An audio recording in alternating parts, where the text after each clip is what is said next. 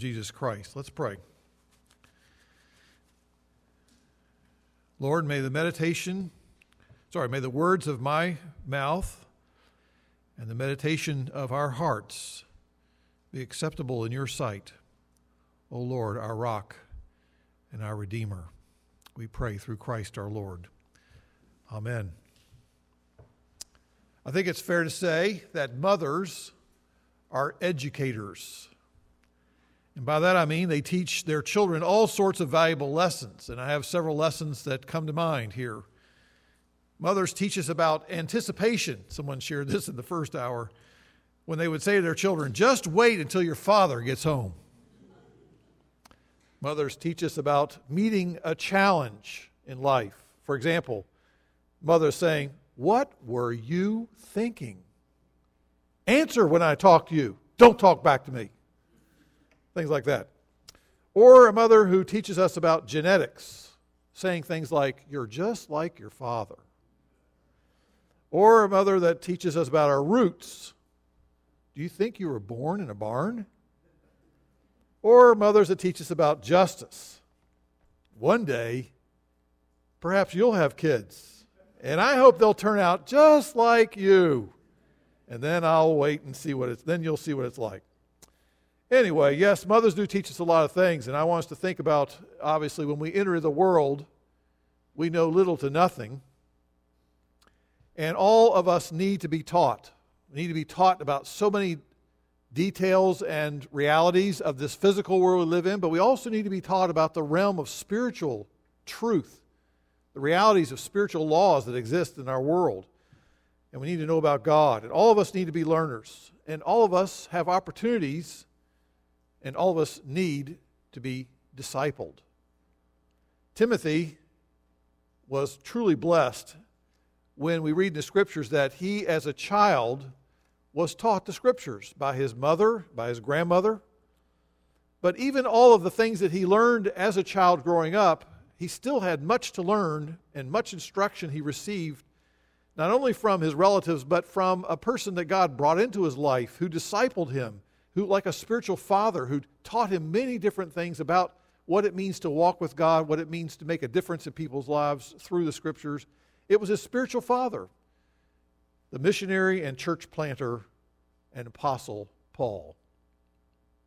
You see, biological families where Christ is honored are one of the primary God-given contexts to train up children, to teach them about our God and Savior, Jesus Christ. And in the home, we learn that God indeed is the one who has made us. It is God who has also given himself for us in order to save us.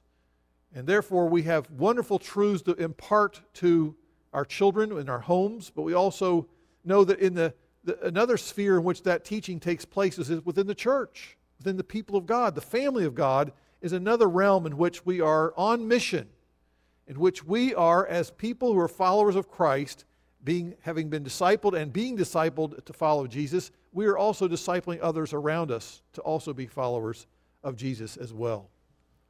And so I've been looking at this text of Scripture this morning, trying to think of a way, how can I preach a sermon on Mother's Day and have some words of encouragement and challenge for mothers? But there's many people who are here who are not mothers. But all of us, in the reality is that all of us can be on mission for Christ. All of us have opportunities to gain, I think, insight from this text of Scripture before us in 1 Thessalonians chapter 2. So I hope you have your Bible open, or your tablet is open, or you're looking not on anything else but just your phone, you're looking at the Scriptures. As we look at this text, it's a wonderful text. We find several practical insights here on discipling other people. You say, well, what is this idea of discipling people? It's basically being used of God to help encourage and show people through the Scriptures ways in which they can therefore follow Christ and know Him and be used by Him.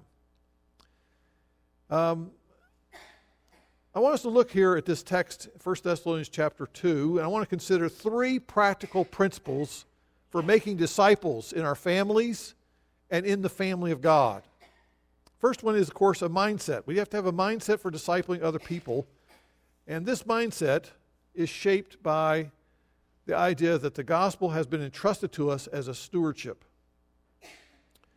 When you hear about the challenges and opportunities of discipling another person, and you think about what it means to be given that opportunity to make a difference in somebody's life that will last into eternity, maybe your reaction is what many of us probably think, and that is, who am I to do such a thing?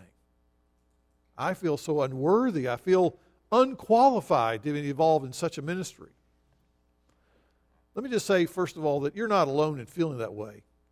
I can't help but think that the person who wrote these words in 1 Thessalonians chapter 2, that the Apostle Paul, before his conversion, he devoted so much of his time, so much of his energy, so much of the passion of his life was to doing nothing more than intimidating and incarcerating people who follow Jesus. He was not someone that you would think of as being a very good discipler. He was one who was destroying disciples. And from the beginning, the ministry of personal discipleship for the Apostle Paul was anything but easy. He was held in suspicion by believers because of his background in persecuting so many of them. He was also ridiculed by false apostles who made all sorts of crazy allegations about him and his motives. He's constantly trying to clarify that. He does that even in this text. And he also was facing a lot of opposition from his fellow Jews who couldn't understand and thought it was ridiculous the amount of freedom that he had in Christ. And so he faced all sorts of hostility, including his experience here in Thessalonica, where he had to run out of town. They said, "Get out of here. We don't want you here anymore." He'd been on the run from several towns, having been thrown out on his ear. But what motivated Paul was the wonder of all wonders that he had received as a gift from God, the wondrous, priceless treasure of the gospel.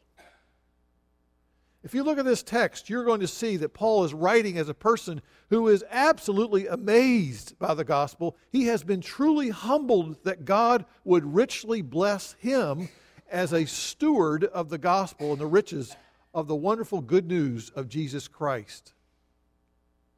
You see, Paul would have never become a disciple of Jesus Christ on mission to make other disciples had he not, by the gospel, been convinced at some point in his life that he himself was a guilty lawbreaker.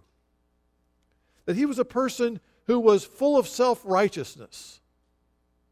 And Paul went from having the gospel bring him down to where he saw himself as God saw him, that he began to realize that being a proud, boastful rule keeper, a person who was a moral, upright person who did so many good things for all the wrong reasons, that he gloried in those at one time, all those attempts now to keep God's laws, he realized that meant nothing to God. That was offensive to God. Therefore he was humbled. His mouth was shut before the witness of the law against him that said, "You are a guilty, condemned sinner." And it was at that time that Paul learned in the gospel that God's grace is greater than his sin. And that the gospel brought about in Paul a radical change in perspective about his life. Because prior to that time, when the gospel changed him, prior to the time of his conversion, Paul thought of himself as, "I can save myself. I can do it. And I am doing it. Look at me." He was proud of himself. And now listen to his testimony in 1 Timothy chapter 1, when Paul now is boasting, having been humbled by the gospel and then lifted up by the gospel unto Christ. He says, "Jesus Christ came into the world to save sinners." Not righteous people, not good, moral, upright people, but to save sinners. And then he goes on to say, "Among whom I am the foremost of all." I'm the worst of the band. That's his testimony.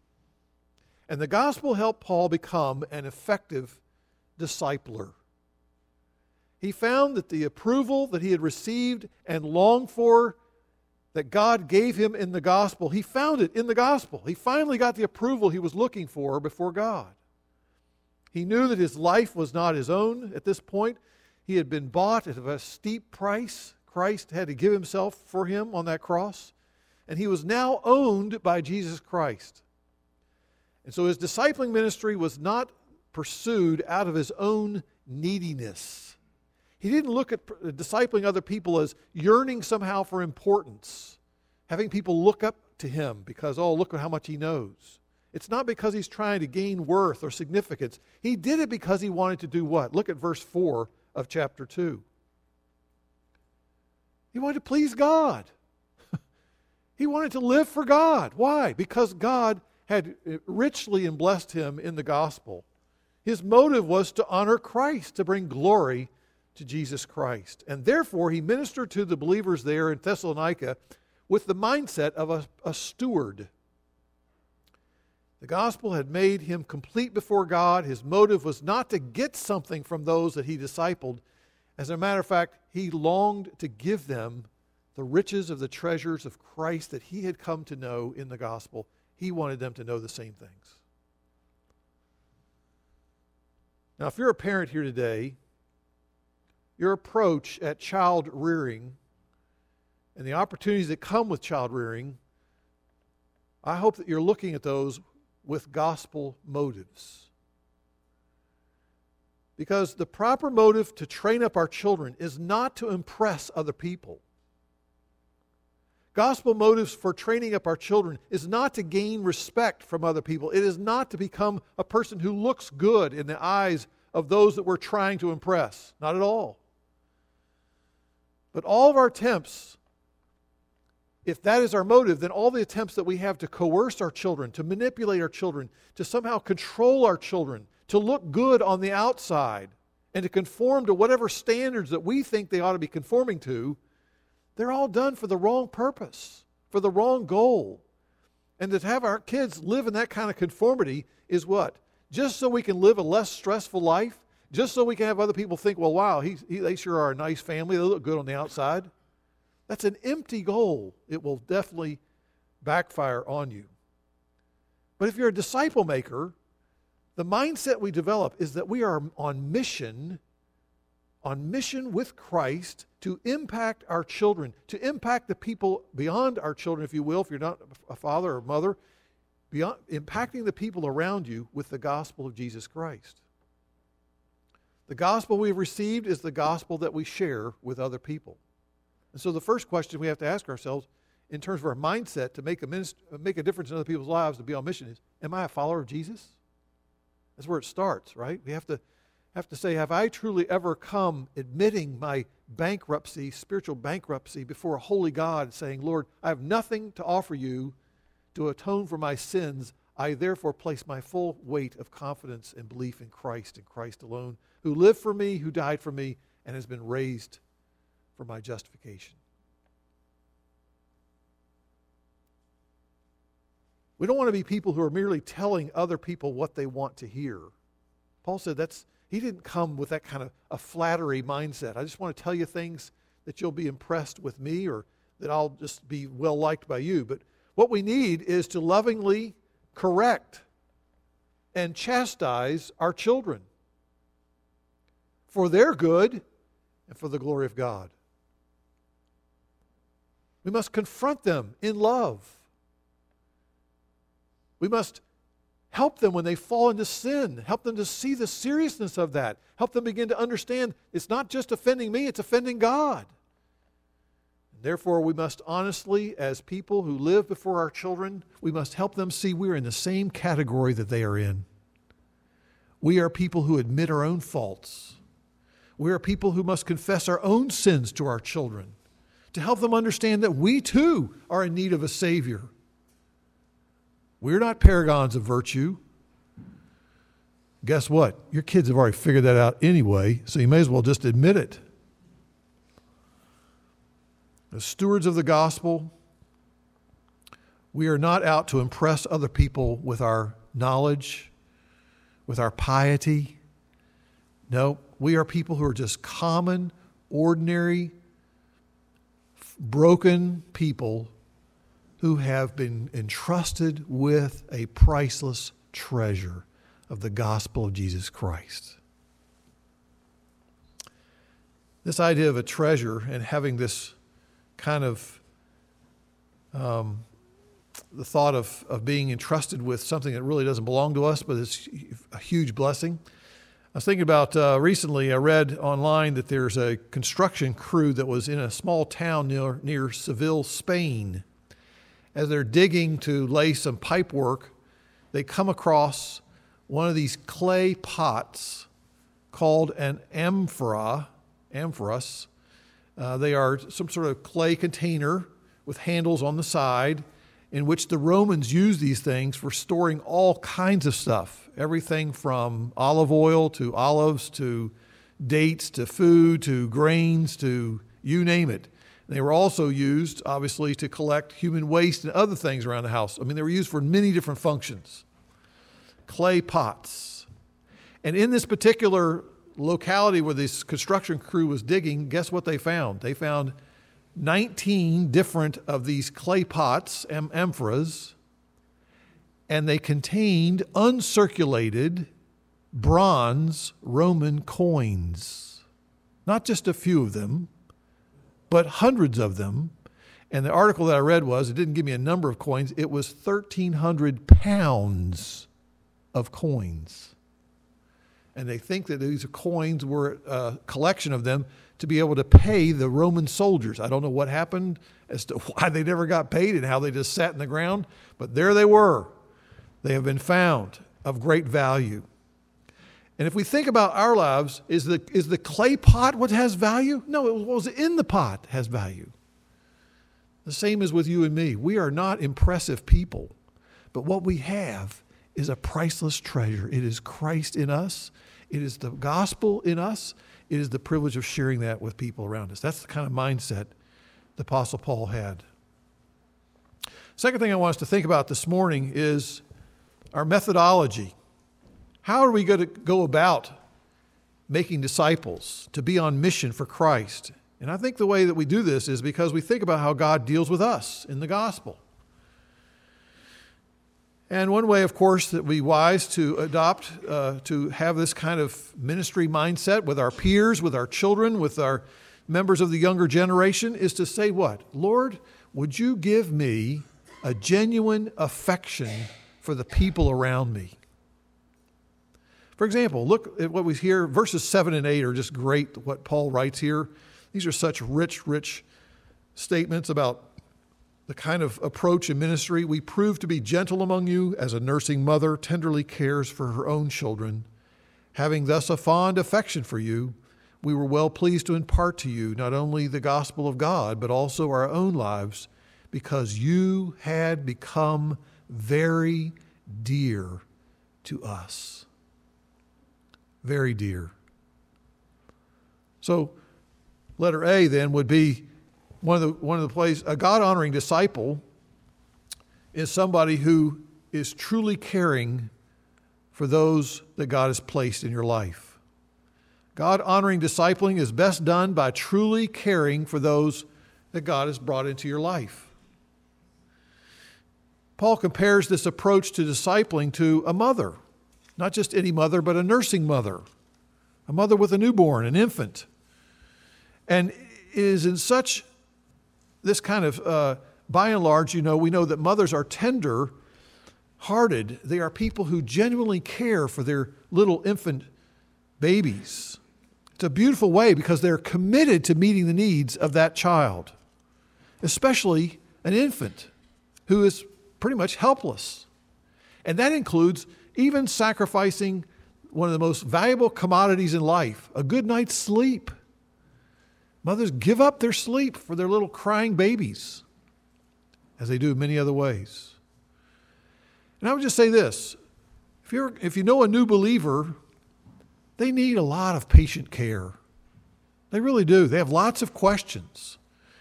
A person who is, they need a discipler who is sensitive to their needs, who's willing to give up some extra time to make sure that they're being cared for and being given the answers that they need in the Bible. And as parents who are on mission from God, we must be sensitive to the needs of our children, not just their wants. Hear me say that, not just their desires, which is somewhat pretty often that's where parents aim their ministry is to make sure their wants and desires are satisfied quite often. at all the different ages of their life and growing up. We need to take time to ask good questions of our children, to listen to them, to try to understand the struggles of their hearts. As a matter of fact, Ted Tripp explained so well in the book he wrote, which I strongly and very endorse with great enthusiasm, wishing I had read this book when I was still a young father. But the wisdom in here is just tremendously biblical wisdom. Shepherding a child's heart. It is Ted Tripp who reminds us that what? We're not just focused on outward behavior of our kids. We've got to go beyond that. We have to shepherd their hearts. We have to figure out what's going on that motivates their behavior, that leads to them making the choices that they make, and address that issue of their lives, not just outward conformity and external behavior. Notice in verse 9, Paul explained that this caring attitude that he had toward the people that God had put in his life is not just imparting the gospel, but his own life. He shared his own life. Out of his concern to see Christ formed in the spiritual children that he had, he shared his life with these people. He spent time with them. He gave up a predictable lifestyle of being comfortable. He gave up a lifestyle of knowing ease, and he rolled up his sleeves.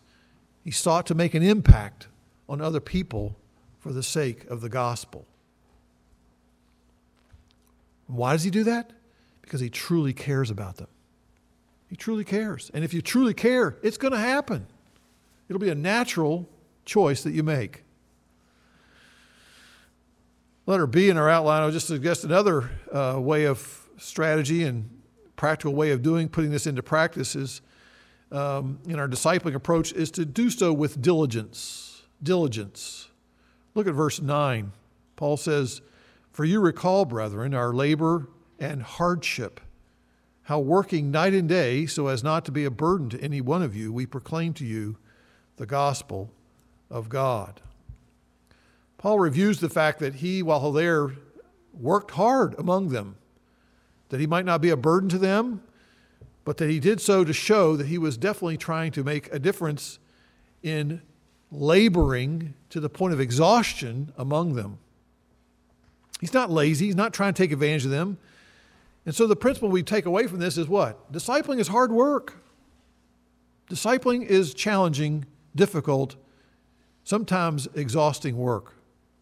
Think about Jesus. He spent 3 years nonstop training and teaching his followers. And he taught them some lessons over and over again. It is Jesus who corrects them.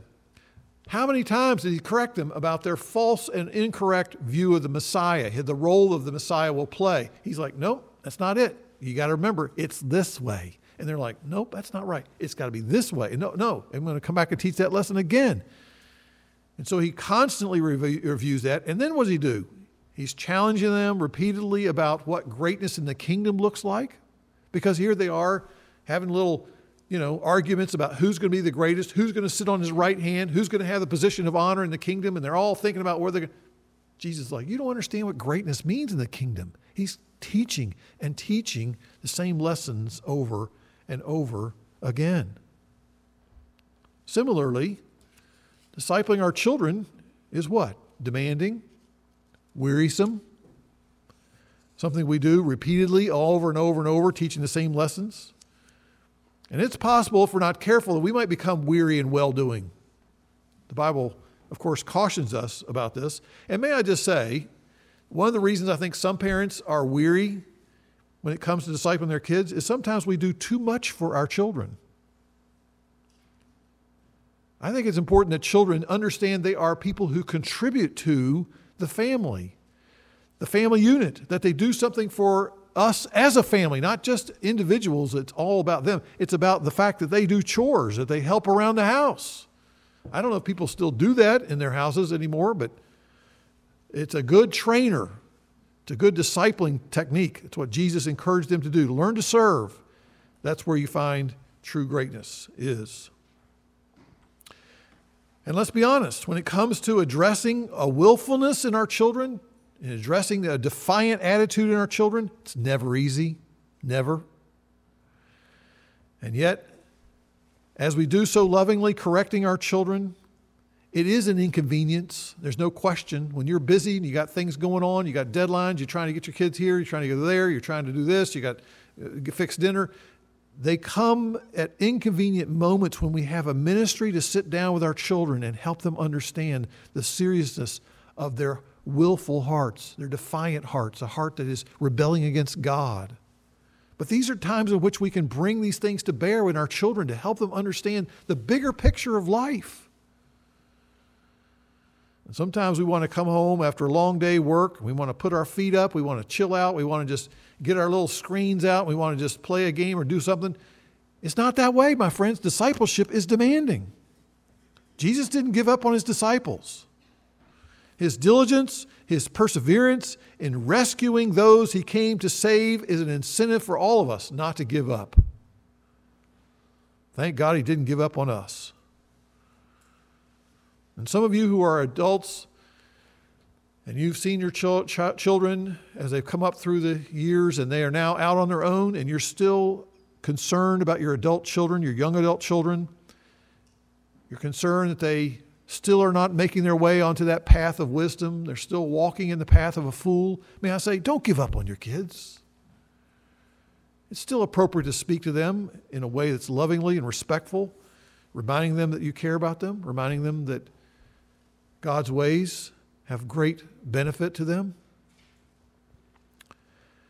There's much else I could say there, but let's move on to another aspect of the methodology of discipling and a powerful influence on other people, and that is to have a godly example. A godly example. Look at verse 10. Paul says, "You are witnesses, and so is God, how devoutly and uprightly and blamelessly we behaved toward you believers." I don't know if you write in your Bible, but there's 3 good words to underline in that text. To think about what it is to live before someone devoutly, uprightly, and blamelessly. I wonder if you have in your home a reputation for being a person who is late. Do you have a reputation in your home for being a person who is impatient, as being dishonest, a vulgar person? Do you have a reputation for being ungrateful or rude? Guess what? Your kids are watching. They're learning. They're following. They can't help it. Here's a greater question is, do they ever hear you admitting that you're wrong? Do they ever hear you admitting that you've sinned? Do they ever hear you admitting that they've sinned against their kids and they're asking for forgiveness? Children will learn from that example. They can't help it. They eventually will imitate what they see in their parents' words and works. And Paul said to those that he sought to disciple, what does he say to them? 1 Corinthians 11, verse 1, "Follow my example as I follow Christ." He knows that the power of example is truly something that will make an impact on other people's lives. And so, if you're discipling a younger believer, don't just talk about prayer with them, pray with them. Lead them in prayer. Help them understand how you approach God in prayer. Let them hear you praying, and lead them through your own time of spending time in the Word. Show them what you do in your quiet time. Help them to see and understand that as you read the Word. Read it aloud with them. Admit your own struggles. Admit your own sins with the person you're discipling. Help them understand they need your prayer. They need the prayers of this other person as well. Invite that person you're discipling to pray for you and with you. I'd like to make one other suggestion in terms of methodology. It goes a long way to promote gospel discipleship in your family or in the family of God, and that's this. Verse 11. Affirmation. Affirmation. He says, "You know how we were exhorting and encouraging and imploring each one of you as a father would his own children." I cannot tell you the power of an encouraging word. A word that speaks affirmation and encouragement is powerful.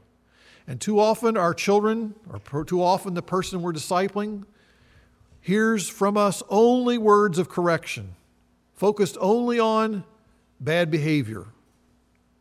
All too rarely they hear us using our words to build them up, to commend them, using our words to remind them of gospel promises, using our words to offer loving encouragement. It goes a long way to build up hope and perseverance in those that we are trying to disciple. Part of a loving encouragement is to help disciples understand that the Christian life is not just merely a matter of putting off bad habits. It's also a matter of what?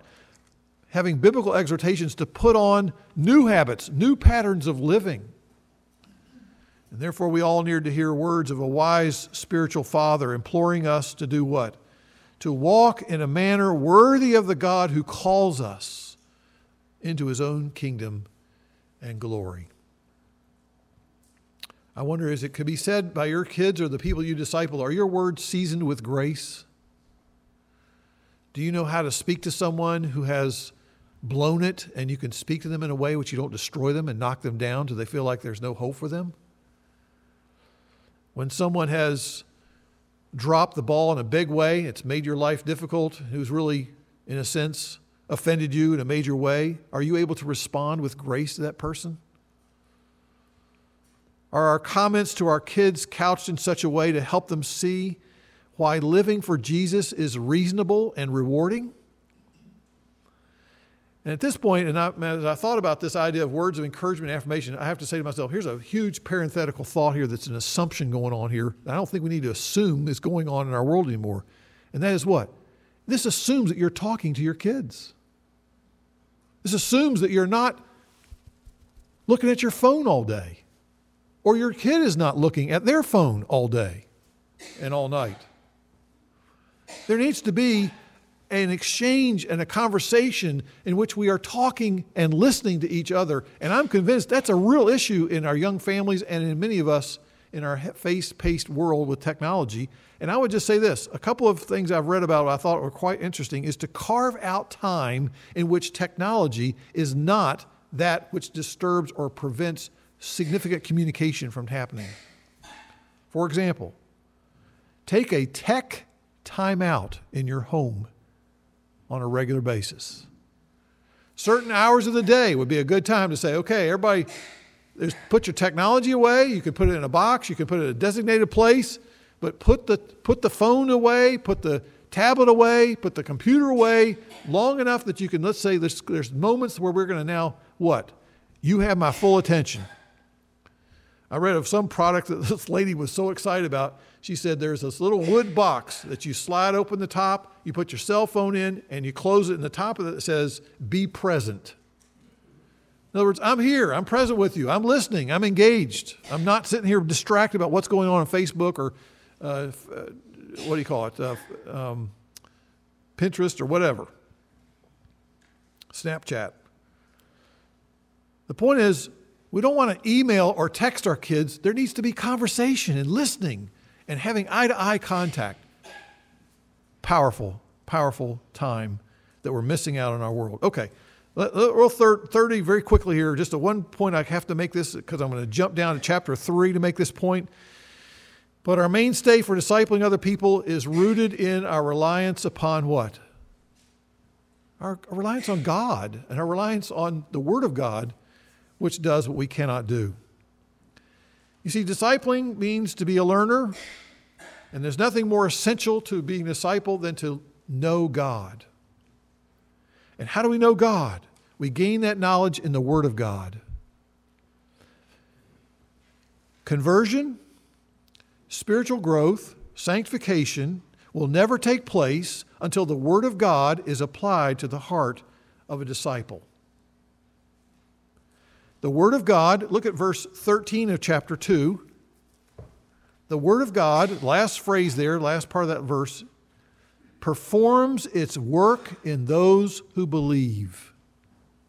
It's the Word of God that is at work in really effectively making disciples as people share the Word and talk about the Word. And so it's the Word of God is able to make a follower of Christ properly equipped for living for Christ. This is why it's always important if you're trying to influence someone to be a follower of Jesus and what it means to be on mission is to talk about the Scriptures. Read the Scriptures with them. Memorize the Scriptures with them. Teach the Scriptures to them. Because growth toward maturity in Christ will not take place unless we are ingesting and digesting the Word of God.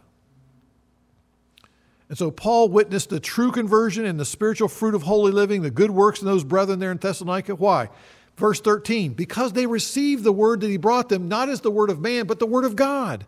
The word of God really is powerful. That's what changes lives. And so therefore, we must be people of the word, and we must be sharing the word with those around us. That's why knowing the Scriptures and memorizing them, or at least being familiar with the Scriptures enough to show it to someone, is that you can include that in your conversation and say, well, that reminds me of this verse. These are powerful ways to see people's lives changed. Because then it's not just you talking, it's God talking to them. Big difference. Big difference. And lastly, and this is in chapter 3. Sorry, I got ahead of myself. But there is no lasting gospel impact that will be made on our children or those we're striving to disciple apart from prayer. Apart from prayer. The Apostle Paul, in chapter 3, verse 9, let me just quickly read this. What thanks can we render to God? Chapter 3, verse 9 of Thessalonians.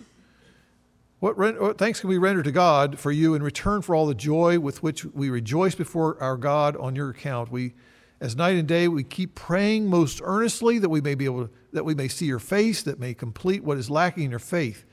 Now may our God and Father himself and Jesus our Lord direct our way to you. May the Lord cause you to increase and abound in love for one another and for all men, just as we also do for you, so that he may establish your hearts unblameable in holiness before our God and Father at the coming of our Lord Jesus Christ with all his saints. What's he doing there?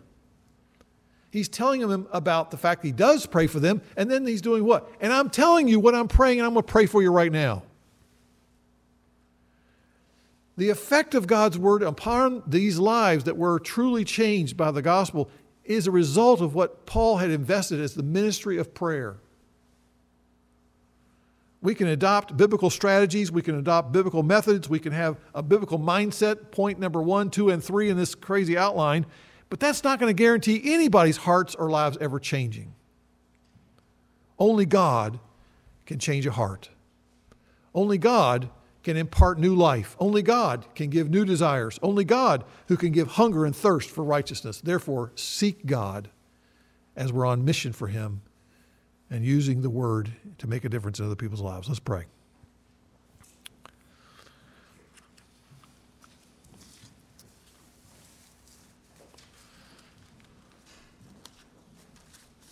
Heavenly Father, we thank you that you are able to use the most unlikely of us.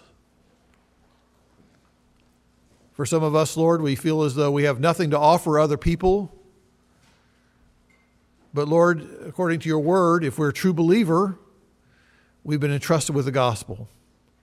We have a rich treasure that's been entrusted to us. Help us, Lord, to live like stewards and to impart that rich treasure to those around us. Give us, Lord, a encouraged heart to be able to see people as you see them. Help us, Lord, to not give up on people. Help us, Lord, to realize that discipling is something that is demanding, but it also is something that you are able to give us the grace. We thank you, Lord, for those who have invested in us and discipled us to where we are today.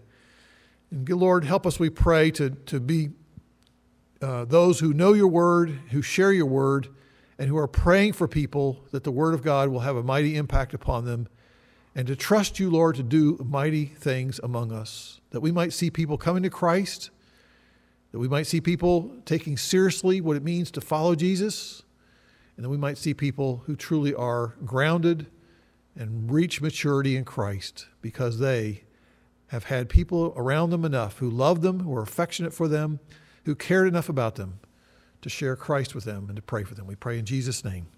Amen.